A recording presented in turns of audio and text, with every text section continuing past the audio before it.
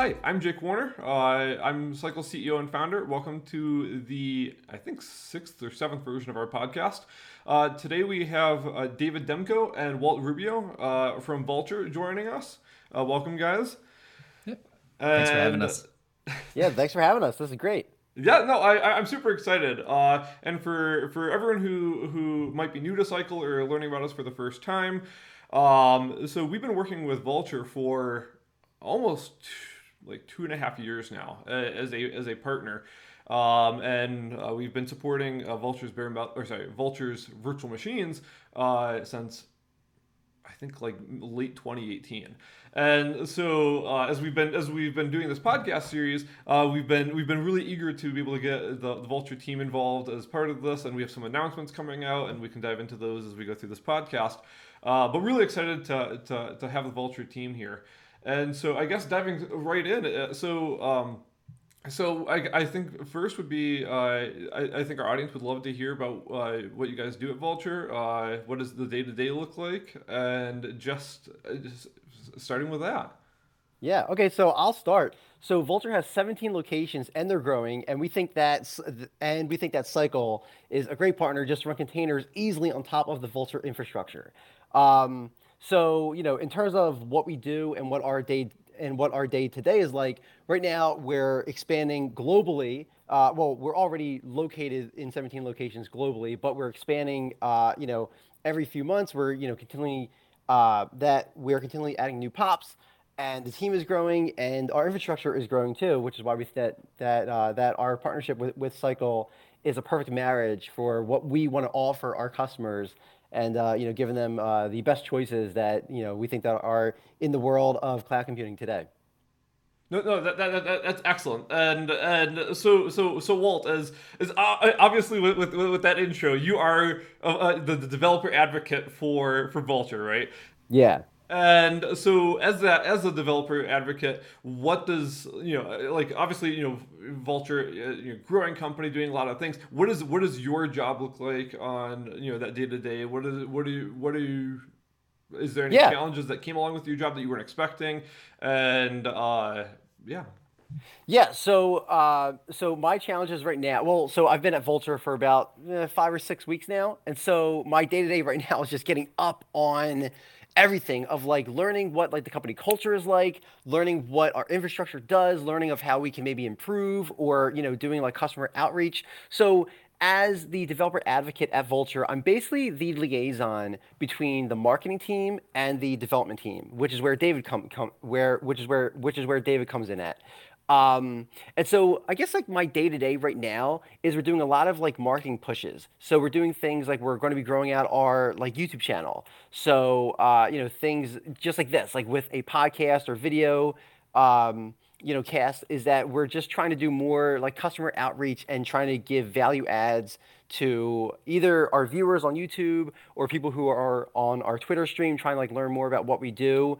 So sometimes it's making ads. Sometimes it's maybe working more with the marketing team of what our messages of what our messages are. Um, and then sometimes it's with the development team of maybe just trying to like learn more about what our pipeline is and how to best convey that to our future like prospective clients. No, and that makes complete sense. And so before we continue, I learned recently that you have a pretty deep background in music, and I saw the project that you're working on YouTube. So one, can you shed some light on that? I know it's a bit of a tangent, or sorry, not a tangent, but a deviation from Vulture. But it'd be interesting to share with the users. And then from that, how did you end up getting into tech and working at an infrastructure company? Yeah, okay. So I have a whole like I joke around is like that my blood is made of like 100% just like social media. So like that's basically like where like I come from. I was like one of the first people to join Twitter. I was on YouTube back in 2005 when I first started. Might have been the beginning of 2006. So I went to school for music. Then I started a YouTube channel because it was like the new thing back in 2006. And I was just like, oh, I think that this whole like internet thing is going to be like a pretty big deal. So I did that for about 8, 9, 10 years, and then it came time to when I decided to like go back and like double down on my coding skills. In 2012, I bought my first Arduino, and then I started just writing C++. Um, and then after I guess maybe 7, 8 years of doing that, I said, let me just double down and do, like code some of like the pianos and stuff that I've been wanting to do. Just like hard code my music knowledge into, just doing code. So that went pretty well. And then after the pandemic hit, uh, quite a few companies wanted to know. We're trying to connect with people who knew how the internet worked. So that's when the idea of like, oh, maybe I would be a really good like developer advocate because I understand developing and I understand like social media marketing. So it's kind of like that marriage of those two things. And then when Vultr reached out to me, I met the team, and in fact, I met David too, and I was kind of sold. So yeah, that's basically how it happened. So that's like the past 10, 15 years. And then in terms of like what I do, like my orchestra thing, I do have a whole like kind of like music background that's like my like 5 to 9, and then Vultr is like my like like 9 to 5. So I got these like two passions that take up both times of my days. No, that's super interesting. I took a look at some of the stuff and I was like, there's a lot happening here. But as we dive back to Vultr, so David, would love to hear about what your day to day is at Vultr, your position, and the things that you're Sure. involved in. Yeah, so I'm the technical lead for cloud native development, and that's kind of a broad term, right? Um, what me and my team kind of maintain is we maintain the entirety of Vultr open source. So everything you see on GitHub, managed load balancers is also another product we maintain. API v2 was something that we spearheaded and also kind of took charge and did that. And recently, the release of the Vultr Kubernetes engine, which is a managed Kubernetes offering. So it sounds like a lot, and it is a lot, but that's kind of like the scope of what me and my team kind of look at day to day, and the projects kind of shift or priorities kind of shift around depending on what needs attention at that point in time. So as you said that you work with a lot of the open source tools and things Yeah, that Vultr has been building and working with. Um, Obviously, you had mentioned that you're in charge of a lot of the repos. So your team is responsible for a lot of the repos that end up on Vultr, or sorry, on GitHub. correct. And so, can you dive into some of those projects that you open source back to the community? Yeah, so it all started with the Go client. The first thing we did for GitHub was we created a Go client that just wrapped API v1 at the time. And that was, I would say that's the foundation for a lot of our open source tooling, because with that Go client, we were then able to extend it out and implement a Terraform provider, and then also implement a Packer plugin. Um, Also, the Vultr CLI is written in that Go client. So a lot of the tools that you see on our currently on our GitHub page, the backbone of most of them, if not all of them, is the Go client. So that was the first thing we did, and then we also took some other routes where we have a Node client, and the Node client was actually a user or a customer of Vultr that started writing it on their own. Um, and we kind of reached out and said, "Hey, this is a great library. Would you like to kind of give ownership to Vultr, but also continue maintaining it?" And they agreed. So there's a sense of community with our open source, where not only do we give a good amount back and we maintain all of these tools and repositories actively, some of them are also products of our customers where they kind of built it, and we recognized the need for it, and we thought, hey, this is really cool. So Vultr Node is one of those repositories where it's an official Vultr product, but it's also maintained by the community, by a third party developer. And so, as jumping to that Go client for the API. Mm-hmm. So back in 2018, when we were integrating with Vultr, we had used the version 1 of the API, and about a month and a half ago, maybe even 2 months ago, we migrated everything over to the version 2 client, Mm-hmm. and the new client is so clean. I love it. And actually, we were able to move everything from version 1 to version 2 in about 3.5 hours. And Pretty so quick. no, no, I mean it was really nice how easy it was to integrate. And so I'd love to hear like as a developer who saw that transition of going from one to two and just literally that. I know like I kind of get a feeling or a vibe for some of the things that you wanted to implement or you wanted to standardize around.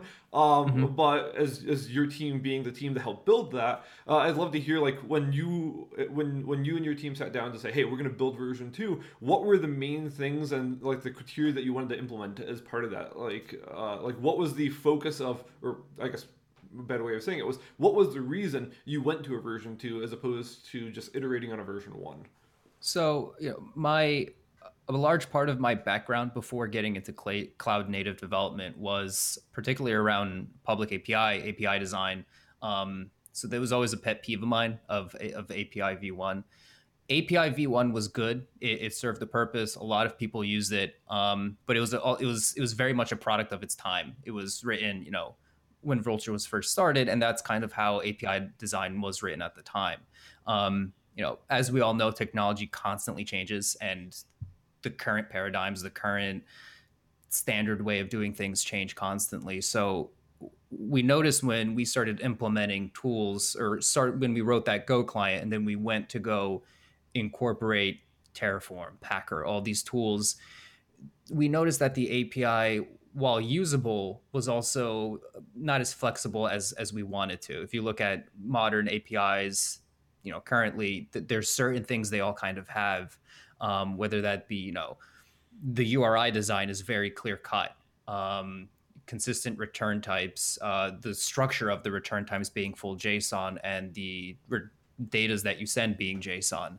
And there were a lot of things we also wanted to kind of improve upon there. So like URI design, the structure of the requests and the responses, and also to standardize and kind of make everything JSON across the board. So in V1, a lot of the API responses of errors came back as strings. So while that's good if you're writing in loosely typed languages, once you start getting into Go or Java or any language that's strictly typed, you run into the issue where you start to break these structures that you kind of define to interact with these objects.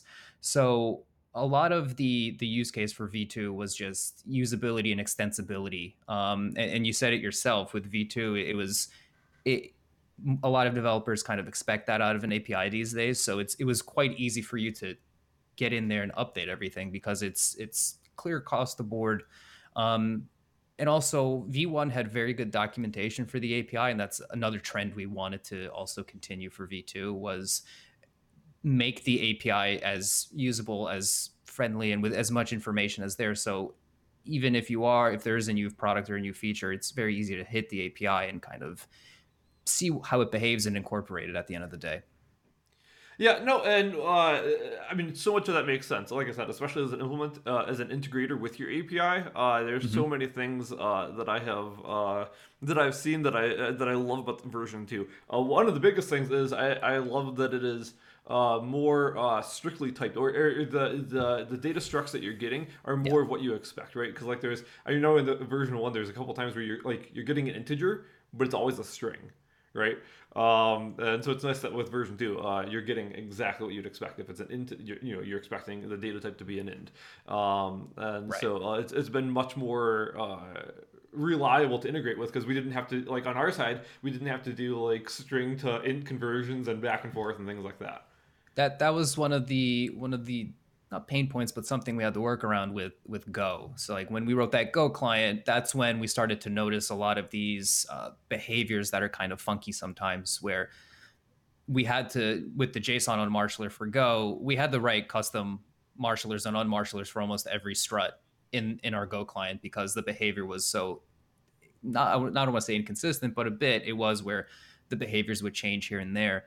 Um, that was a big portion of it too. Another thing that we also kind of streamlined was pagination. So before on V1, there were some calls that would just return all of your data. For example, the instance list call. That was a pretty large call. If you had a lot of instances, you would just kind of get everything thrown at you, and then you, as the integrator or developer, would have to loop through it. And it was just, again, it was usable, but there are ways to make it more extensible and easier to use for, the developer, the integrator like yourself. Yeah, I mean, makes complete sense. One thing I am curious about, I mean, I agree with the move, but I'm curious of the reasoning behind it. Is when you went from version 1 to version 2, you changed how the IDs are. Instead of it being an auto incrementing ID, I think you're using what UUID, like version 3 or something. Yeah. So when we went from API v1 to v2, we actually converted all of the IDs to UUID version 4. The reason, I don't remember the reason for it. I think there was just a bit of a discussion to streamline all of the IDs across the board. In some places we had string IDs, in some places we had the integer based IDs. So we kind of decided, hey, like, what better time than now to streamline all of these IDs into a single format. So it makes things a bit easier, to always know that whatever you're working with, you're going to have that UUID across the board. So I know firewalls, for example, use string-based IDs with a few characters, while instances were ints. So this was just part of that streamlining decision where we said, hey, like, we have an opportunity now to really improve and streamline everything. So let's also do that with the IDs and just make it a universal UUID version 4 across the board. Yeah, no, again, one of those things, it makes complete sense. Like I already said, like I'm the version 2 API. I have a lot of good things to say. It was so easy to implement, and it was predictable, right? Like I mean, I think it was Yes, the make it boring, right? Yeah, exactly. At the end of the day, it was predictable. You knew exactly what you're going to get. Yeah. And so I appreciate the efforts that you've put in for, or that you and your team have put in for that. But as we continue, I know that, so by the time this podcast goes live, Cycle will have enabled support for Vultre's bare metal, and I know that's something, but we've been working on with a number of people from your team on those efforts. And I know that you have a new server type that you had just added to, a new server type that you just began to support, and it looks like a really powerful server. Cycle supports it already, but will publicly support it when this goes live. And so I guess kind of bridging bridging those conversations. When I was integrating some of the bare metal stuff to be able to support it. For those who are watching this, and this might be your first encounter with Cycle, one of the big things about Cycle is that whenever a customer deploys a Cycle server, we use Cycle OS, and Cycle OS is just a small operating system built on top of Alpine that is made specifically for running containers, and that operating system always boots via iPXE. And so, as we were going through this integration process, we realized that there was something that was missing from the version 2 API. That was just the ability to say, hey, not just the first time the server boots, but every time that server reboots ever in the future, we wanted to pull that same iPXE endpoint. And our team had to reach out to your team and get that added. And so I guess I don't know how much we can go into with that capacity, but can you walk through maybe at a high level of what does that look like when there's a new feature request that comes in towards the API, and like how does that communication happen within your team, without getting into anything? Yeah, sure.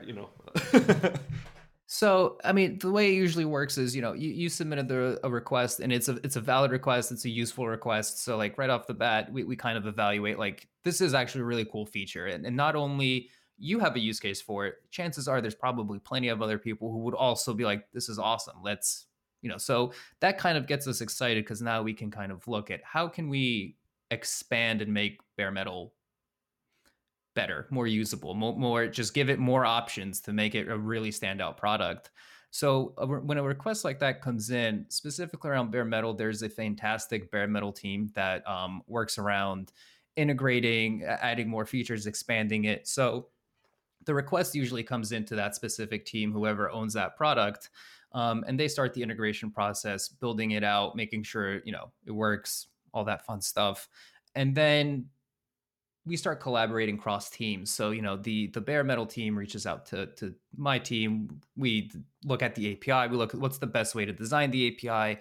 What's the URI structure going to look like? What's the response request? And then we kind of just, meld the two together, where the products are usually a bit dark deployed, or they're there, and we just kind of have to flip the switch and integrate the API to that functionality across teams. So with this request, that's exactly how it worked, where your request came in and it was brought to the bare metal team's attention. It was brought to my attention that, hey, we're going to have to support this at some point. And that's, we try to do some preliminary work ahead of time, looking at like, okay, what's the behavior? What's the structure going to look like? Well, try, like you said, make it predictable, make it boring in a way that if we do release this endpoint, you can look at it and kind of have an idea. All right, that makes total sense, and you expect it to behave the way it does. So that's usually how the request process works for new features. Is it goes to the appropriate team, and then my team handles the API integration and collabs with them. So, with kind of right in line with the feature requests component, this is something that is always very difficult because before I started Cycle years ago, I was working for an infrastructure provider called SingleHop, which has since been acquired and things like that. But I was on their API team. And one of the things that was always really interesting was compatibility breaking changes or deprecation of calls. And Yeah. is that something that you've had to deal with yet? Within either version 1 or version 2, and what was kind of the if you did have to go through that process, was there anything that like yeah, I mean, It's a great question, right? So it's always on my mind, and I try to avoid any type of breaking changes for any API, because the downstream impact could be next to nothing, or it could be actually catastrophic. Because it's hard to know how many users we have an idea, but it's hard to tell, if we make this one change, how bad would it be for someone that we're not aware of how they're integrating with it. So we always take a lot of these request changes and try to really examine them. Like something like this, it's new behavior, it's not a problem. But if we're looking at new behavior or trying to expand the behavior, my first priority, my first thought is like, can we introduce this without breaking it for anyone? Because that's it. We all know how certain APIs in the past, not naming names, have just completely changed the API, and it's good luck. So luckily enough, we haven't had an issue where we've had to introduce a breaking change to version 2. We've been able to work around them by enhancing certain responses and certain requests to either add a new field, or have an existing field there deprecated, but start nudging people to say, hey, like there's this new field, you should probably start using this one in the meantime. At some point, we haven't done it yet, but we have introduced new fields and kind of nudged people to use a new behavior without removing the old one yet, because we can't just go ahead and remove it. But luckily, we haven't had any breaking changes, and I hope it stays that way, because that's a big concern for API development. How do we prevent causing headaches for people? Yeah, I mean that, especially I mean, I think it's a problem that both of our companies have. Is I mean, we have a lot of companies that are super integrated with Cycles API, and the nice thing about Cycles API is that when a company is integrating with us, they can say, hey, I want I want a new container deployed, and they can say, hey, I want this to be just deployed on Vultr. And if they have stuff running at 3 or 4 of your locations or whatever, or some of it's bare metal and some of it's virtual machines, of course they can get really specific and say, hey, I only want this deployed to this location on this type of server, or even just target a specific server. But it's really neat because at the same time, these companies can say, hey, here's this container, just run it over at Vultr, and then Cycle can choose where it needs to live and things like that. But it's really interesting because just along the same lines with that incompatibility issue, there's so many times where it's like you get feature requests and it's like like that could be a good feature, but you have to Right. almost say no because like, well, we don't want to make the API too complex. We don't want to introduce so much functionality. I like how you said earlier of keep it boring, right? Like it should be predictable, it Yeah. should be boring. I think that's a great way a great way of looking at it. But so as you mentioned that you're a lead developer. At Vultr. Can you give us any hints of, you or Walt, give us any hints of some things that are coming down the pipeline for new things we should be expecting? We definitely have a bunch in our pipeline. Some of it may be a little too early to kind of hint at or announce, but there's definitely exciting things in the pipeline that would further how you could use Vultr, right? We're always looking to, our core audience are developers, companies who want to integrate. They need a platform. So we definitely keep an eye out and an open mind for how can we improve this whole experience and how can we, offer more to the developer and really give them a platform that they can trust and use. Yeah, and so there are two things that I can maybe like allude to. One is, well, I'll just start. So first of all, we have more locations that we're going to be adding in the future. I can't name any names yet, but we're always just trying to maybe just like do more like expansion. So just look for that in the future. And also, we have a new bare metal SKU. So we have a new $185 per month plan. And as you had talked about before about like the benefits of like bare metal, it's great because that there's no like virtualization. It's just the raw physical machine. And then there's like no overhead from like any other like tenants or like just like there's just like no other like noise there. So I guess like those are like the two things is the bare metal SKU, and we're always looking into adding more SKUs in the future, and then like any like future like pop locations. So more on that in the future, but nothing to announce here. So with the amount of locations that Vultr has, which is something that like we have a couple of companies that are using Cycle, and then they're working towards the idea of being able to almost use like all of Vultr's locations to almost build their own edge service. So it's neat. Like they'll have this one container. They'll say, "Hey, Cycle, distribute this to every single location that Vultr supports." And so it's neat to be able to have that many locations where people can or these companies can start to build almost edge like. I don't even know what you'd call it, like an edge, like almost like a CDN, but like actually that's still a term that is still confusing me. Like, what's the difference between edge and CDN, other than the fact that I think one is like includes compute and the other is purely just like distribution of files. But maybe you guys can help me answer that question, because to me, I mean, I think it's roughly the same thing, or maybe it's just a More or different less, concept. I'd say.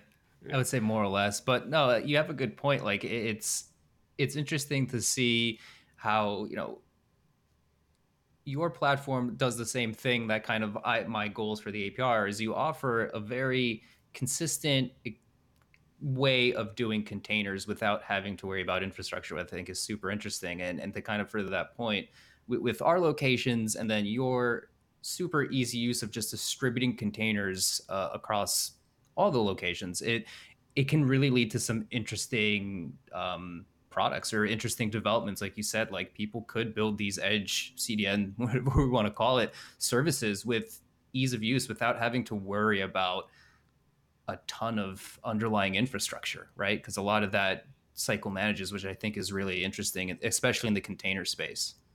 Absolutely. I just the opportunities that our companies together, the opportunities that our companies together provide other companies and other developers, Right. is really exciting. And so as I talk about this Edge and CDN, as I talk about Edge and CDN, one question I have, and this is like I probably should know the answer to this, and I can probably find it in a matter of like 20 seconds. But remind me if the private network. So I know that there's private network functionality that Vultr has added within the portal. And do those private networks currently extend across data centers, or is that only region specific at the current time? Or is that like I know that's a question that we just kind of dropped out there, but as I'm thinking about CDN, it's like, is that something?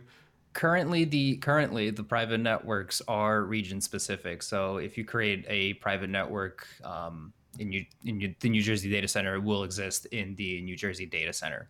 As it currently, the private networks currently are region specific.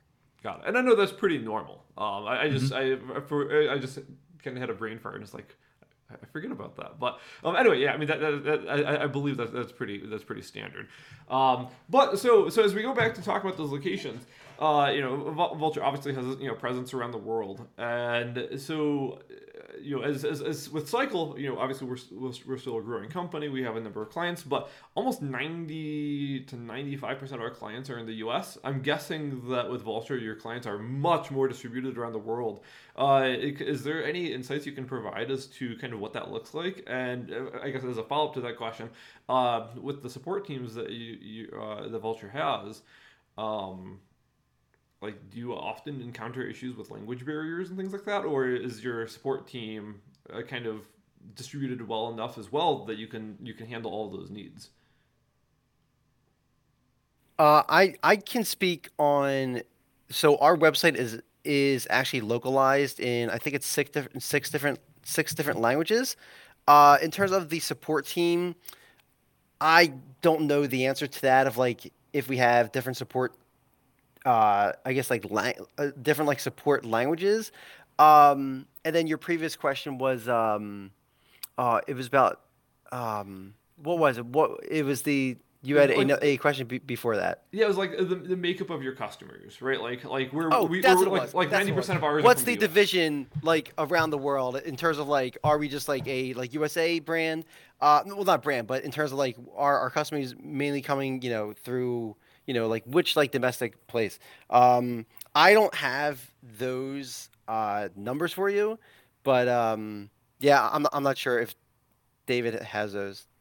I don't know off the top of my head, but just if I take a kind of like a quick glance at like look at our load balancer product, that's a product that anybody anywhere will use, and I would say it's pretty. You see an even distribution. Obviously, there are going to be some places that might have a bit more, but there's no one region that outpaces another. I'd say that I'm just giving you something that I look at would be load balancers. So people around the world in all of our regions are using like that specific product. And if they have a load balancer, they have instances as well. So I don't have specific numbers, but I would say it's I've seen high usage across the board in every region, which is kind of why we're excited to constantly expand, because there is a demand around the globe for compute and these services. No, that's good to hear. And so with when you talk about the load balancer and things, so I've never played around with Vulture's load balancer. Cycle implements its own.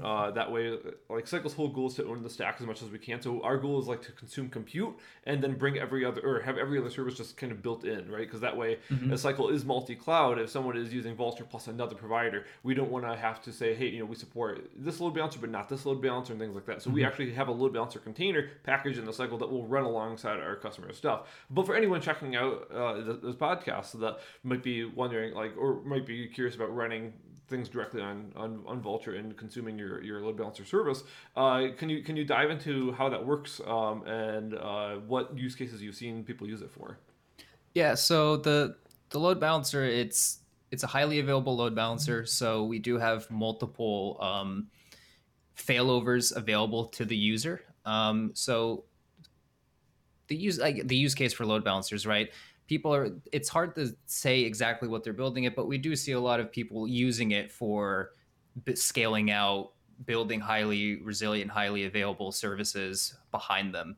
That's usually, I would say, most of the time what we see. We see some APIs kind of sitting behind it.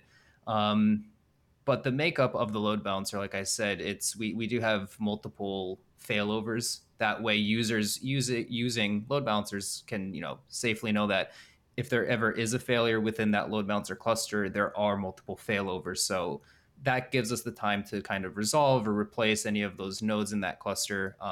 to make sure that you always have that uptime that you need. So I would say, back to your original question, how do people use it? Mostly for keeping the uptime of their critical path services, APIs, websites constantly up with multiple instances behind the load balancer.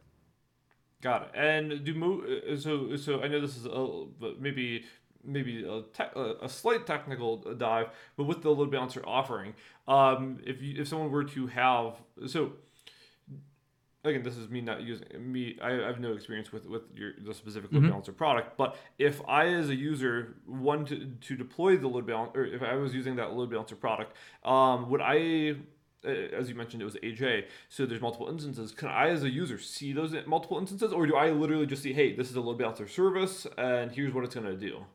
Yeah, so the load balancer offering that Vultr has is completely managed. We manage the entire cluster. All you see is you deploy a load balancer, and that's all you see. You see the entry point, the Ingress API, and then you have the ability to modify a few things such as proxy protocol, define which instances you want to be balanced.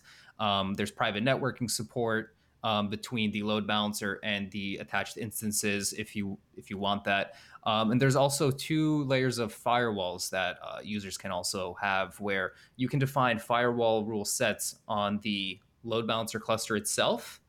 And then you can also define a firewall or load balancer firewall on your set instances on the back. So you could have, let's say you have multiple 2 instances of your site, but you only ever want them to accept traffic from your load balancer. You can define a firewall rule on those instances that say only accept traffic from said load balancer, and then you can define your rule set of firewalls on the load balancer. As for protocols, you can define HTTP, HTTPS, and TCP forwarding rules. And that's basically it. You have flexibility to configure the load balancer as you want, but you don't manage it. We fully take care of it. All you see is a load balancer product, but we fully maintain it, so you don't have to. And is the load balancer region specific, or can I load balance to applications or instances outside of the same region as the load balancer? It's region specific, so the load balancer has to exist in the same region as your set instances. Got it. That makes sense. And so, as we bring everything full circle, we had asked, we had put out a couple tweets and messages to our community before the podcast for any questions people might have, and we did get 2 questions from our community that would probably be good to dive into. The first one was, does Vultr ever expect to support GPUs? I don't know if it's on. I don't know if it's on the roadmap or if there's anything moving. I'm not sure if Walt has anything to share on that. But like I said before, when you asked if there's any type of hints or any kind of teasers we can give you, while I'm not sure about that specific thing, I wouldn't. We're always looking to evolve and we're always looking to expand. So it could very well be that it's something on the cards, but I don't know exactly or for 100% if GPUs is in the works. Got it. Yeah, I don't know the answer to that question either. So, it's out of my reign. No worries. And the second question we got was someone who had said, "I don't see CycleOS as an option on Vultr. How do I test cycle?"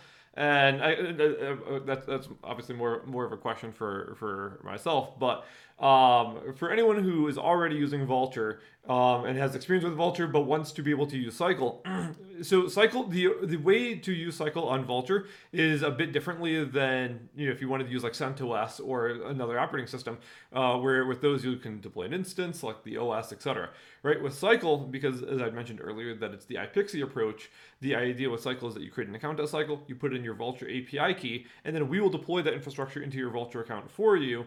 But when you go ahead and actually deploy those servers over at Vultr, we are going to attach an iPXE endpoint behind the scenes. So it's still your infrastructure, your data, it's still your Vultr account.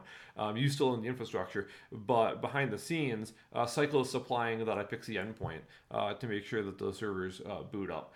And so that's that. But no, I want to thank both of you for taking the time to be on the podcast today, and it was excellent to be able to dive into these different questions and to hear, to introduce more of our community towards the team over at Vultr, and it was a great time. Yeah, thanks for having us.